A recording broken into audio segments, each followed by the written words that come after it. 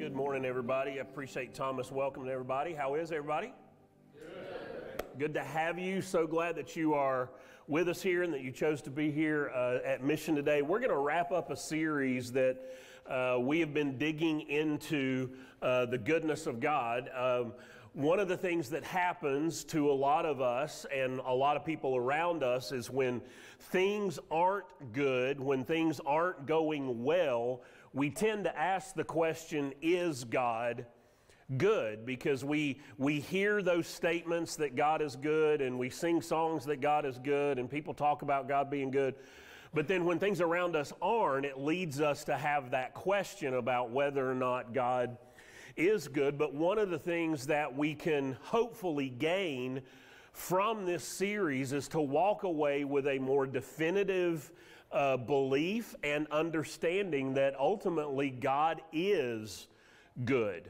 And the first week we really tried to unpack what is good, and we were reminded that good is a descriptive term that is often used of God throughout the Bible. I mean, whether that's the Old Testament or the New Testament, doesn't really matter. We hear that time and time again, that God is good. But whether or not we believe God is good will shape how we live our lives and how we respond to things that happen in life. If we don't believe that God is intrinsically good by nature and by character, then our response to the things that happen to us will be vastly different than if we do believe that God is ultimately good. And we went to this verse in Genesis, and we looked at God saying, "Let there be light," and there was light, and God saw that the light was good. Then he separated light from darkness. And one of the things that was important for us to understand is that the Hebrew word for good is tov, T-O-V. So when God said, "Let there be light," and light was there, as a contrast to darkness, he said it was good. And all throughout the Genesis narrative, the creation narrative, it was good, it was good, it was good, and then one time it was very good. But one of the things that is important, and this is why I wanted to kind of highlight this again as we get into today's message, is that tov isn't a description for quality, but rather function. Everything God created was good because it was functioning as it was intended to function. And the reason that's important is that if we're going to understand good, we're not going to find it in light of this world, because when Adam and Eve violated what God said, when original sin entered into the human existence in the Garden of Eden, creation stopped functioning as it was intended to function. Everything became broken at that point. The reason there is death, decay, destruction, and disaster is because of that fall. So if you're trying to live the good life and you're trying to find a good life and you try to find it in the world, it's not going to be found there because the world isn't functioning as it was intended to function. We are not going to find good apart from God the Father. We're not going to find good apart from His Son, Jesus. We're not going to find good in any way, shape, or form apart from Him. And that's important for us to remember. But then last week we talked about pursued by goodness. We went to Psalm 23, which is a very familiar psalm, and the psalmist said that surely goodness and mercy will follow me, meaning that God is always relentlessly pursuing us to bring good into our life. And whether or not we realize that good is, do we stop long enough to allow Him to bring that good into our lives? And today what I want to talk about is being restored by goodness. Being restored by goodness, because if we believe that God is good, if we can land on that, rest on that, stand on that, then what does it mean to be restored by goodness. And to kind of set the framework for this, I want to share with you the account of Joseph from the Old Testament. There's an Old Testament Joseph and a New Testament Joseph. The Old Testament Joseph was the youngest of several brothers. And the way Genesis records it is that he was the favored of all the brothers. Now, for some of you, you're like, yep, that's the baby of the family for you.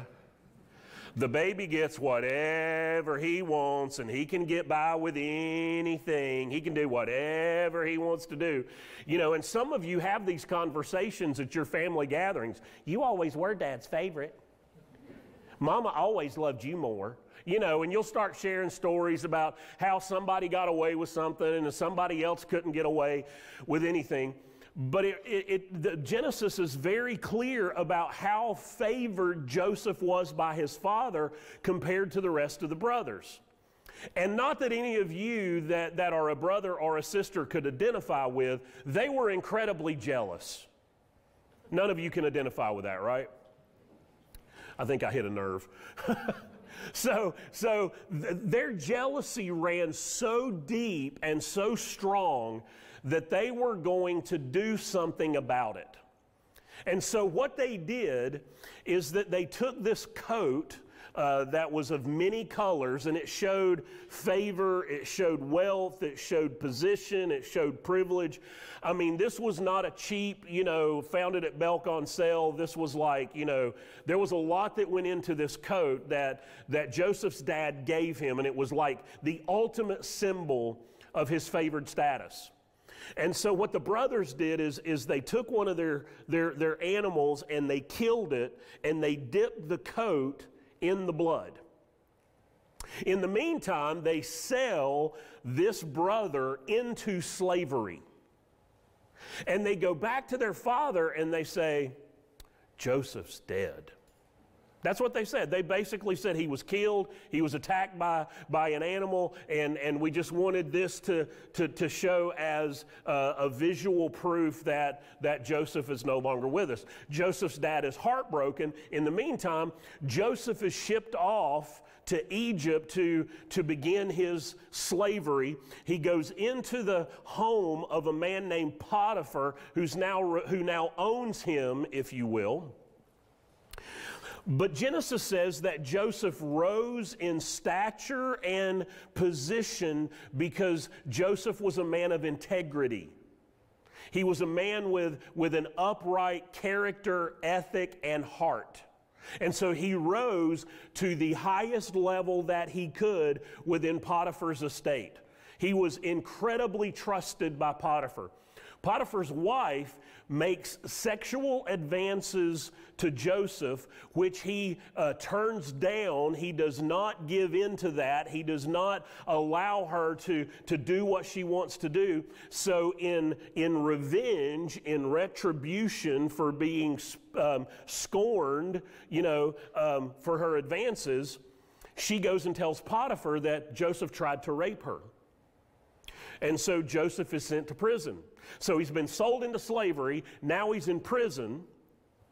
And once again, Joseph rises in people's view of him, in his reputation, in the respect that people have from him. And he is given a vision that Egypt is going to have 7 years of plenty of good harvest, good stock, good food. Then they're going to enter into an extreme drought. And because God showed favor on Joseph, Joseph gets to share this vision with Pharaoh, the leader of all of Egypt, the Egyptian dynasty. And Pharaoh appoints Joseph to be the leader to prepare for the famine, to store up food for the famine, and then to administer food during the famine. So Joseph's gone from being sold into slavery to being put in prison. Now he is the second in command in all of Egypt. I mean, not even a Hallmark movie can write a script this good.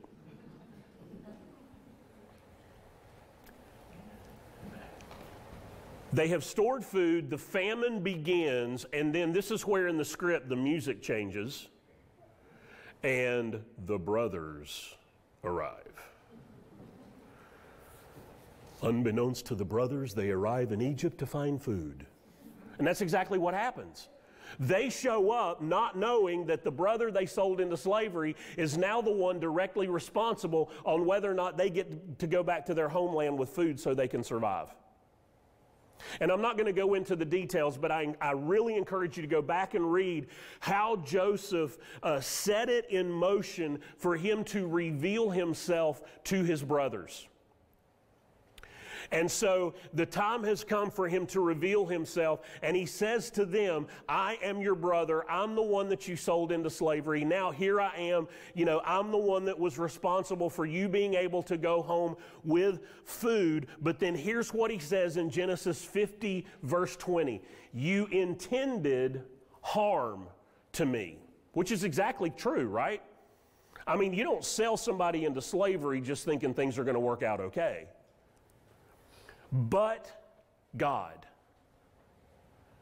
Those are the two most important words in any of our testimonies about the goodness and faithfulness of God. But God. When I was here, but God. When this happened, but God. When I was at my end, but God. And that's exactly where Joseph was. But God intended it, how much? All for good. He brought me to this position so that I could save the lives of many people. Now think about this for a second. I mean, really think about this. If you're Joseph and your brothers show up knowing that you've been put in prison and you've been sold in slavery, all because they can't stand you being the favored child, what would you do when they walked in the room? Some of you in your conversations with your friends would go, I know what I'd do to them. I'd line them up and I'd tell them everything I've been through. And then, we talk a big game. But what would you do if it was you? Would you be able to see God in such a bigger picture of what has happened in your life that you could honestly say what you intended for harm, God is using for the good of people, because he said, so I could save the lives of many people. So I could save the lives of many people. You see, Joseph shows a functional, T-O-V, goodness, and a beneficial response to the harm inflicted upon him. He sees that T-O-V, functional good, only comes when we see God in light of the things that happens in our life. Joseph would have had every reason to be filled with anger and rage and bitterness and just could not wait for the opportunity to enact revenge on the very ones. But he said, nope. God meant it for good, because many people will be saved because of what God has done. Joseph shows the goodness of God and how the goodness of God can be a restoring presence in our life. I'm going to go back to Psalm 23 because I just could not help but come back here in light of what we're talking about today, because David, when he talks about God being a shepherd, and David living as a shepherd before he was ever the king, says this in verse 3, he restores my soul.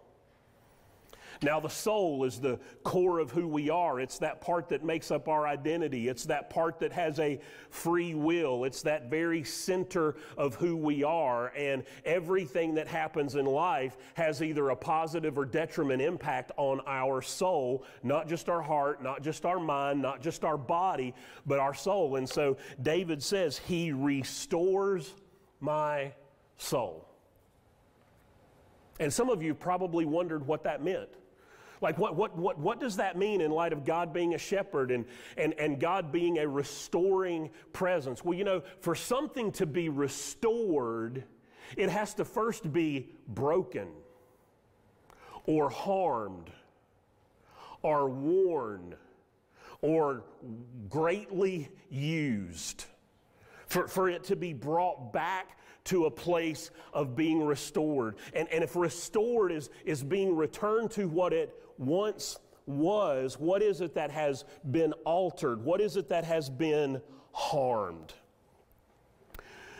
When my wife and I went to look at the house that we live in now, when we got there and we were about to go in, here's what the realtor said. I just want to prepare you for what you're about to walk into. Not necessarily a good statement for a realtor to make, right? But you know, don't want you to be surprised, don't want you to be taken off guard. And please understand, I'm not intending anything disparaging toward the previous owners. That's not my intent.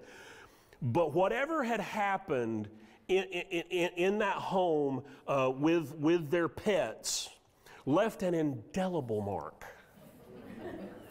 And the best way I can describe it, it wasn't just the smell of pets. It was like pets that didn't quite make it outside.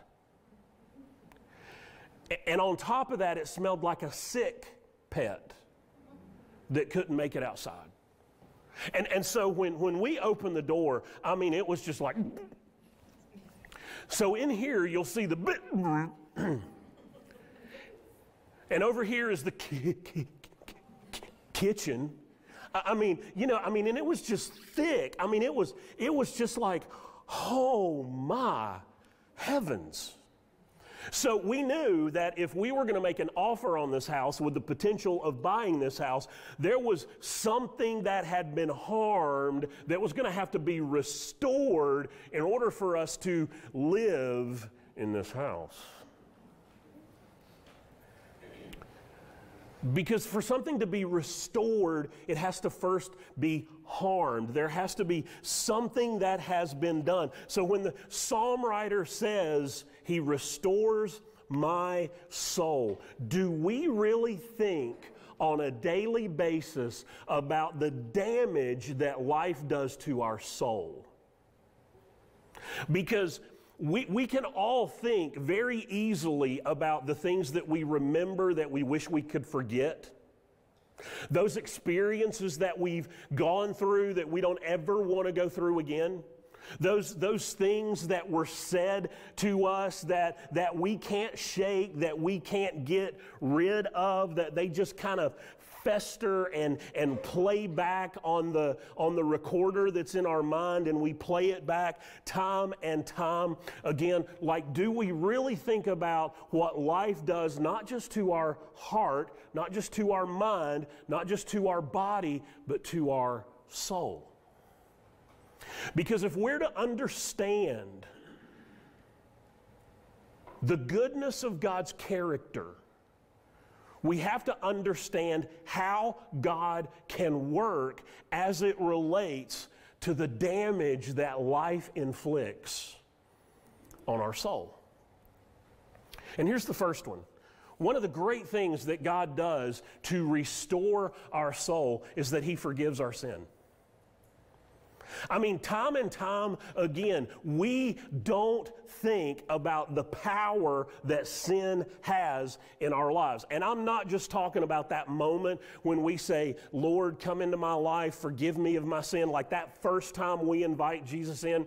Just because we've entered into a relationship with God through Jesus doesn't mean sin isn't still an issue. Because we're broken, fallen people living in a relationship with God through Jesus Christ, but sin is still an issue. And one of the things that we easily forget is that our biggest problems in life is not that you have a dead-end job, is not that you have a crappy boss, is not that the person you're in a relationship with doesn't listen or doesn't care, doesn't do what you want them to do. Just because things around you are hard, you know, fixing those things doesn't fix your biggest problem. Your biggest problem, my biggest problem, is sin. I'm glad I can help you feel better about yourself today. But it's true. Because every time we choose ourselves over the leadership of God, every time I make a decision for me, regardless of what it does to anybody else, I'm committing a sin. When we ignore God, when we push God out, when we say, God, even though I believe in you and I believe in your son, I'm going to do this my way, which sounds really American, and it just sounds like really, you're going to do it your way. It's sin. And every time we go against something that God says that we are to do, every time we go against love God with all your heart, soul, mind, and strength, and love your neighbor as yourself, sin rots our soul. Because we weren't designed to be in rebellion against God. We are designed to be in relationship with God. And the closer we walk with God, the healthier, the stronger, the more at ease, the more at rest our soul is. And so when we're willing to come to God and say, look, I messed up. I did things my way instead of your way. God, I violated something that you've commanded. I've gone against something that you've said. One of the things that the psalmist says in 103:12 is that as far as the east is from the west, he has removed our transgressions from us. Amen. Praise the Lord. Thank you for your mercy and grace. Because remember, east never becomes west. East will never meet west. You can go east and you will always go east. But if you go north, eventually you go south and then you go north again. If you were to go to the North Pole and go over the top, you're going to be going south. But if you go to the right, you're always going east. If you go left, you're always going west. The east and the west never meet. So when God says He has removed our sin and our transgressions, you may remember it, God doesn't. Other people may bring it up, God doesn't.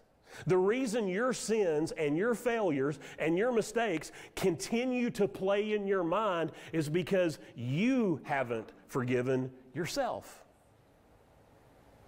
So God has removed our sin as far as the east is from the west.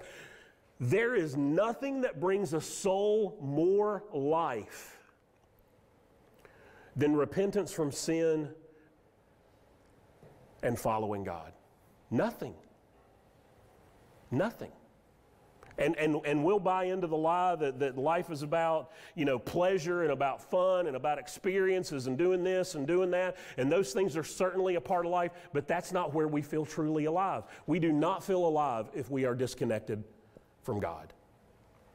There's a reason why. It said, that I think it was Pascal that said there's a God-shaped void in all of our lives only to be filled by God, and until God fills that void, nothing else will fill it, nothing else will satisfy it. And when we allow God into our lives, He forgives our sin, and it is gone. It is gone. It is gone. The second thing that God does to restore our soul is that He releases us from our guilt. It's one thing to say, Jesus, I confess this sin. I'm going to repent from this sin. I'm not going to allow this in my life anymore. But it's another thing to say, I'm letting go of the guilt of it. Because a lot of times, we'll say, God's forgiven me, but I haven't forgotten. I carry the regret. I carry that I wish I hadn't have done that, and the things that I did to other people, or the things that I did to myself, or the damage that I did to other people, or the relationships that I broke apart, or all of those things that I've done. If we carry a certain amount of guilt, we will not be fully restored by God, because not only does God forgive us of our sin, but He's willing and ready to remove the guilt of what has happened. And one of the reasons that we have a hard time letting go of guilt is there's always somebody around who doesn't want you to forget about what you've done. There's always somebody to remind you of what you've done. Oh yeah, I remember how you used to be. Oh yeah, you remember that time? And there's always people that are willing to play those things back in front of us, and so we have a hard time letting go of guilt. But listen to what Paul says in Romans 8:1. There is no condemnation for those that belong to Christ Jesus. Guilt is a self-condemnation. It is a self-judgment. It is a self-inflicted paralyzer of all that God wants to do in our life. And so Paul says, look, there's no condemnation. Not only is your sin forgiven, your guilt is taken care of. And a lot of times we may acknowledge or accept the fact that God has forgiven, but we haven't let go of guilt. And it's just as destructive to our soul. Because if we live in guilt, we don't think there's anything good that God can do in our life going forward. We don't think there's any way that God can use us in substantial ways to make His name known in the lives of other people. If we live in guilt, we're saying that our past dictates our present and our future. And God said that's not to be the case. I dictate your future. I dictate your future, not your past, not your failures, not your sin. The third thing that God does to restore our soul is that He heals our hurts. He heals our hurts. Every single one of us could sit down and give a list of ways that we have been hurt in life. And look, sometimes those hurts don't always mean that somebody did something to us. A dream didn't get realized. A goal didn't get accomplished. We get passed over for something. We didn't get picked for the team. We got let go. You know, whatever it is, we are going to accumulate a certain number of hurts in our lives. The longer we live, the more likelihood we're going to be hurt. If you're at a certain age and you've got a way more of your life in front of you than in the rearview mirror, there is going to be hurt that's going to happen in your life. Sorry to disappoint, but not everything's going to be rainbows and butterflies or medium steaks and cheesecake. I don't know if that works, but I like it. You know, not everything's going to go the way that you intend for it to go, the way that you want it to go. There's going to be hurt. And when we carry those hurts for an extended period of time, it does damage to our soul. It hurts our ability to love, to trust, to relate, to allow people into our lives, to allow people into our circles. It's almost like the older we get, the more jaded and calloused that we get, because it's like it's a defense mechanism to try to keep us from being hurt again. But listen to what David says in Psalm 30. "O Lord, you hear the desire of the afflicted." Most of the people that you would ever ask, and if they were to be honest, do you want to continue to hurt? Who would say yes to that? Who would say yes to go, yeah, I just would really like to have this pain and this disappointment and this hurt for the rest of my life? Nobody would really answer it that way. God says you hear the desire of the afflicted. You strengthen their heart. Where hurts have a tendency to weaken our heart, the presence of God, the restoration that God brings into our heart is that He will strengthen our heart, that we're willing to continue to push forward with life. We're not going to retreat. We're going to continue to pursue community, pursue relationships, pursue love, pursue trust, pursue opportunities to be in community with each other. And He says, you will incline your ear. David had full confidence that everything that he could take to the Lord, in spite of his brokenness and his hurt, that God would hear and that God would strengthen. The fourth way that God restores our soul is that He soothes our grief. Now, I want to just establish this. Grief is not just something we experience when we lose to death someone that we love and care about. Any loss that brings about a change in our life is a loss that can be grieved and needs to be grieved. Because you may not have lost someone really close to you or significant, but you may have lost something that has altered your life. Your health can bring about a life-altering event. getting let go from a job at a particular period of life can bring a life alter because maybe you're not going to be able to accomplish those retirement dreams. Maybe you've got to adjust and adapt and do things differently, and there's a loss there. But regardless of the nature of the loss will bring about a woundedness to our heart and our soul. Listen to what Psalm 34 says. The Lord is what? Close to the brokenhearted. He's close to the brokenhearted. He rescues those whose spirits are crushed. Talk to people that have been through grief, and they will tell you there is nothing that has crushed them like loss. Nothing has crushed them like loss. And the psalmist says that those are the ones the Lord is closest to. Those are the ones that God is right there with. He is close to the brokenhearted. There is no greater soil for the potential of God to do His restorative work than when we take our losses to Him. Number 5, the 5th way that God restores our soul is that He helps us forgive.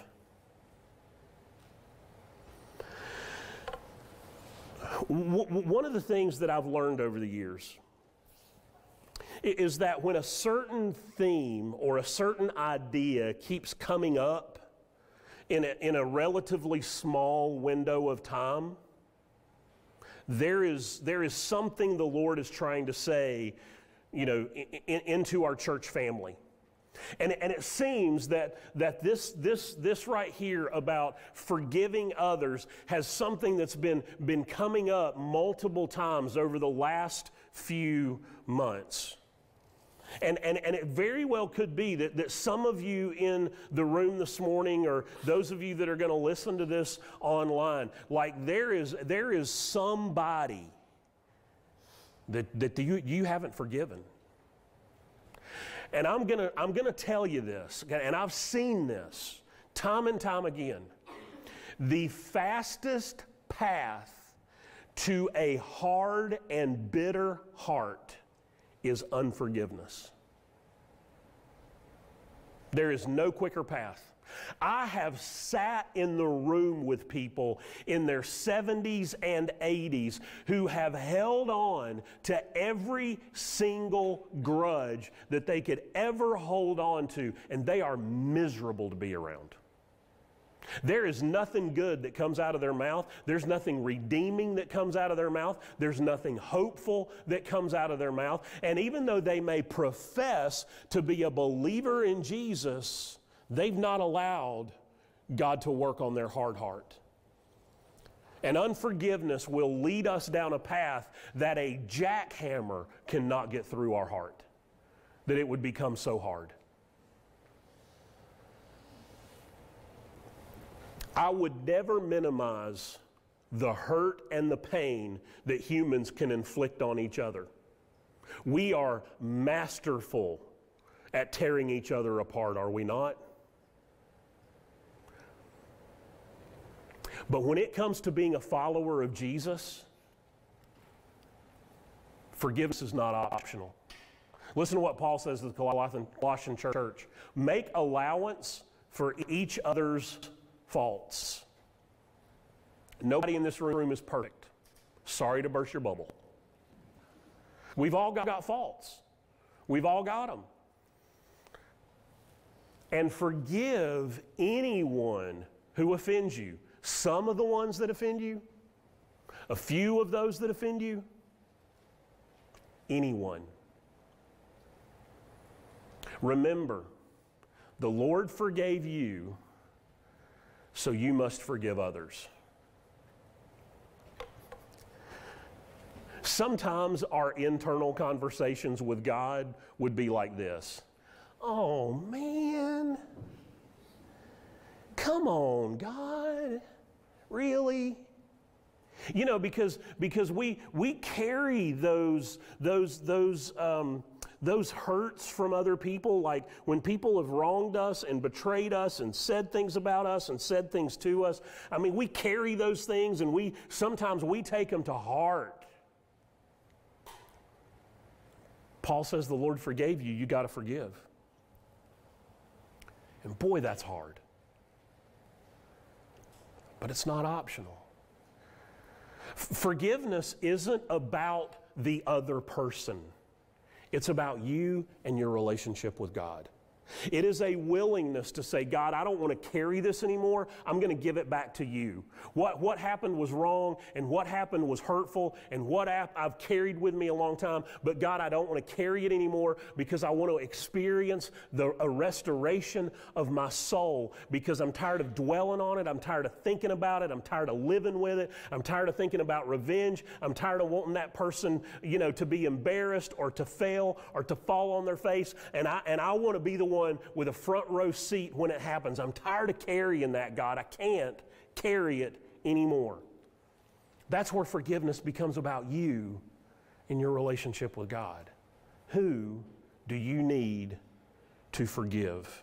Because if you don't, God can't do His work of restoration inside of your soul. You see, one of the things that happens is that we struggle against God, especially as it relates to our soul, the hurts of our soul, the struggles of our soul. And what happens is that we block God from being a restoring God.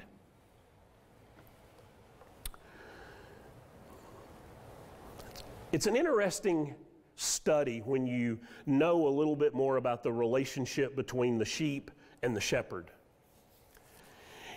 Sheep aren't the most coordinated animal. And their legs, in spite of their size, are not real stable and not real strong. And one of the things that will happen is that on occasion, whether the wool gets too thick or a female is pregnant, they can easily fall over and end up on their back. And when they do, they can't get themselves turned over and upright again. All they can do is just lay there and kick. Lay there and kick. Lay there and kick. And if the sheep do not have a shepherd who is attentive and caring to the flock, that sheep will die on its back.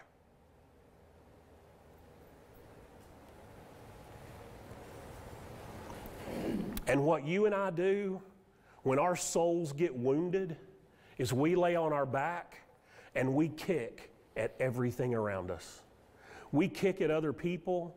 We kick at those that we think are responsible for the offenses, and we kick at those that are trying to be friendly and helpful. We kick at those who are trying to bring healing and help, and we even kick back at our good shepherd, our Heavenly Father. And what David says, and when he says he restores our soul, is that when we're on our back and kicking, is that He picks us up and He puts us on our feet again. And only He can do it. Only He can do it. Only He can do it. And sometimes it's hard, and it takes time. When we signed the papers and we moved into that house, when we got occupancy, we opened the door and we opened every window in the house. And the carpet, gone. The padding, gone. And literally for the next 4 or 5 days, everywhere that we could see spotting in the subfloor, we treated it to where that smell would remove.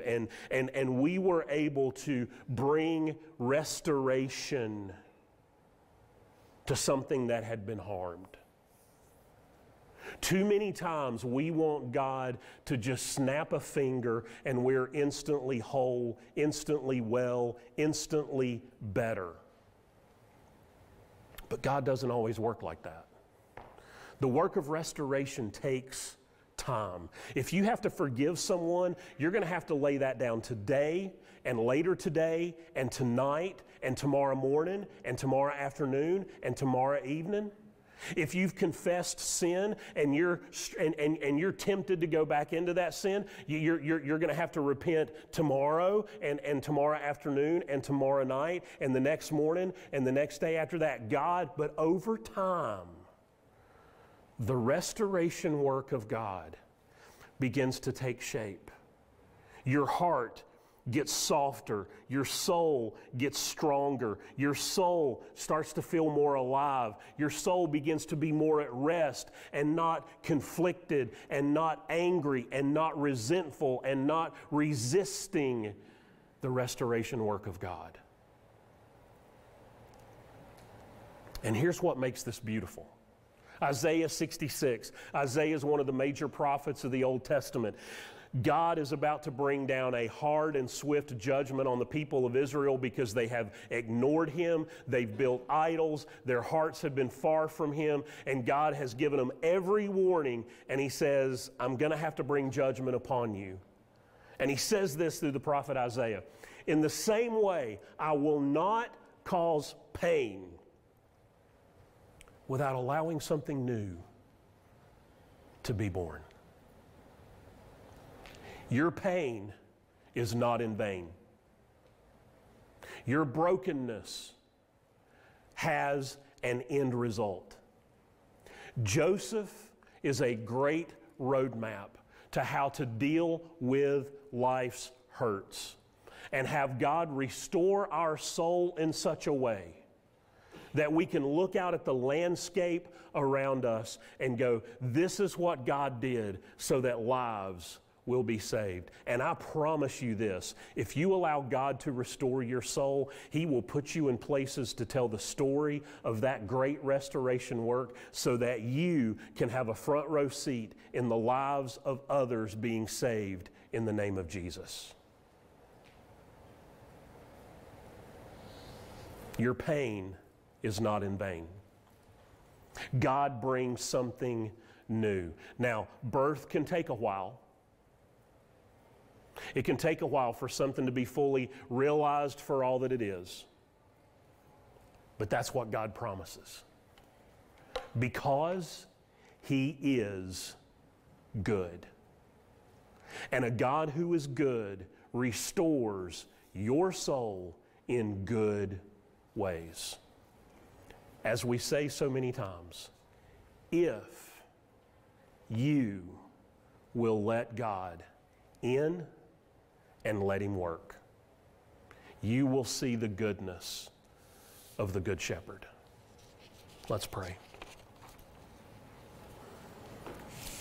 I want to give you an opportunity this morning to begin a relationship with the Good Shepherd, Jesus.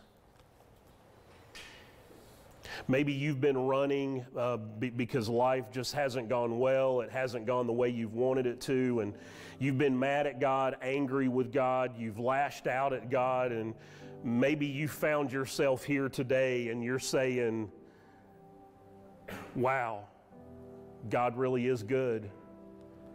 God loves me. God wants good for me. And that starts by a relationship with Christ. But you have to invite Him in. He never goes into a place He's not invited. And so I want to lead you in a prayer this morning. If you want to ask Jesus into your life, would you pray this prayer in your mind, in your heart? God will hear your prayer and He will answer your prayer. So pray with me. Dear Jesus, thank you that you are the Good Shepherd.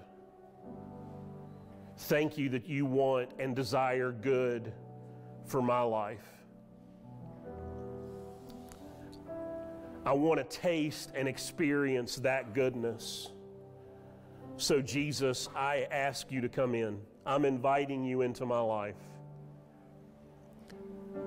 I thank you for coming to this earth. I thank you for dying on the cross. I thank you for forgiving me of my sin. I thank you for rising again on the third day. I believe you are my Savior. I am yours.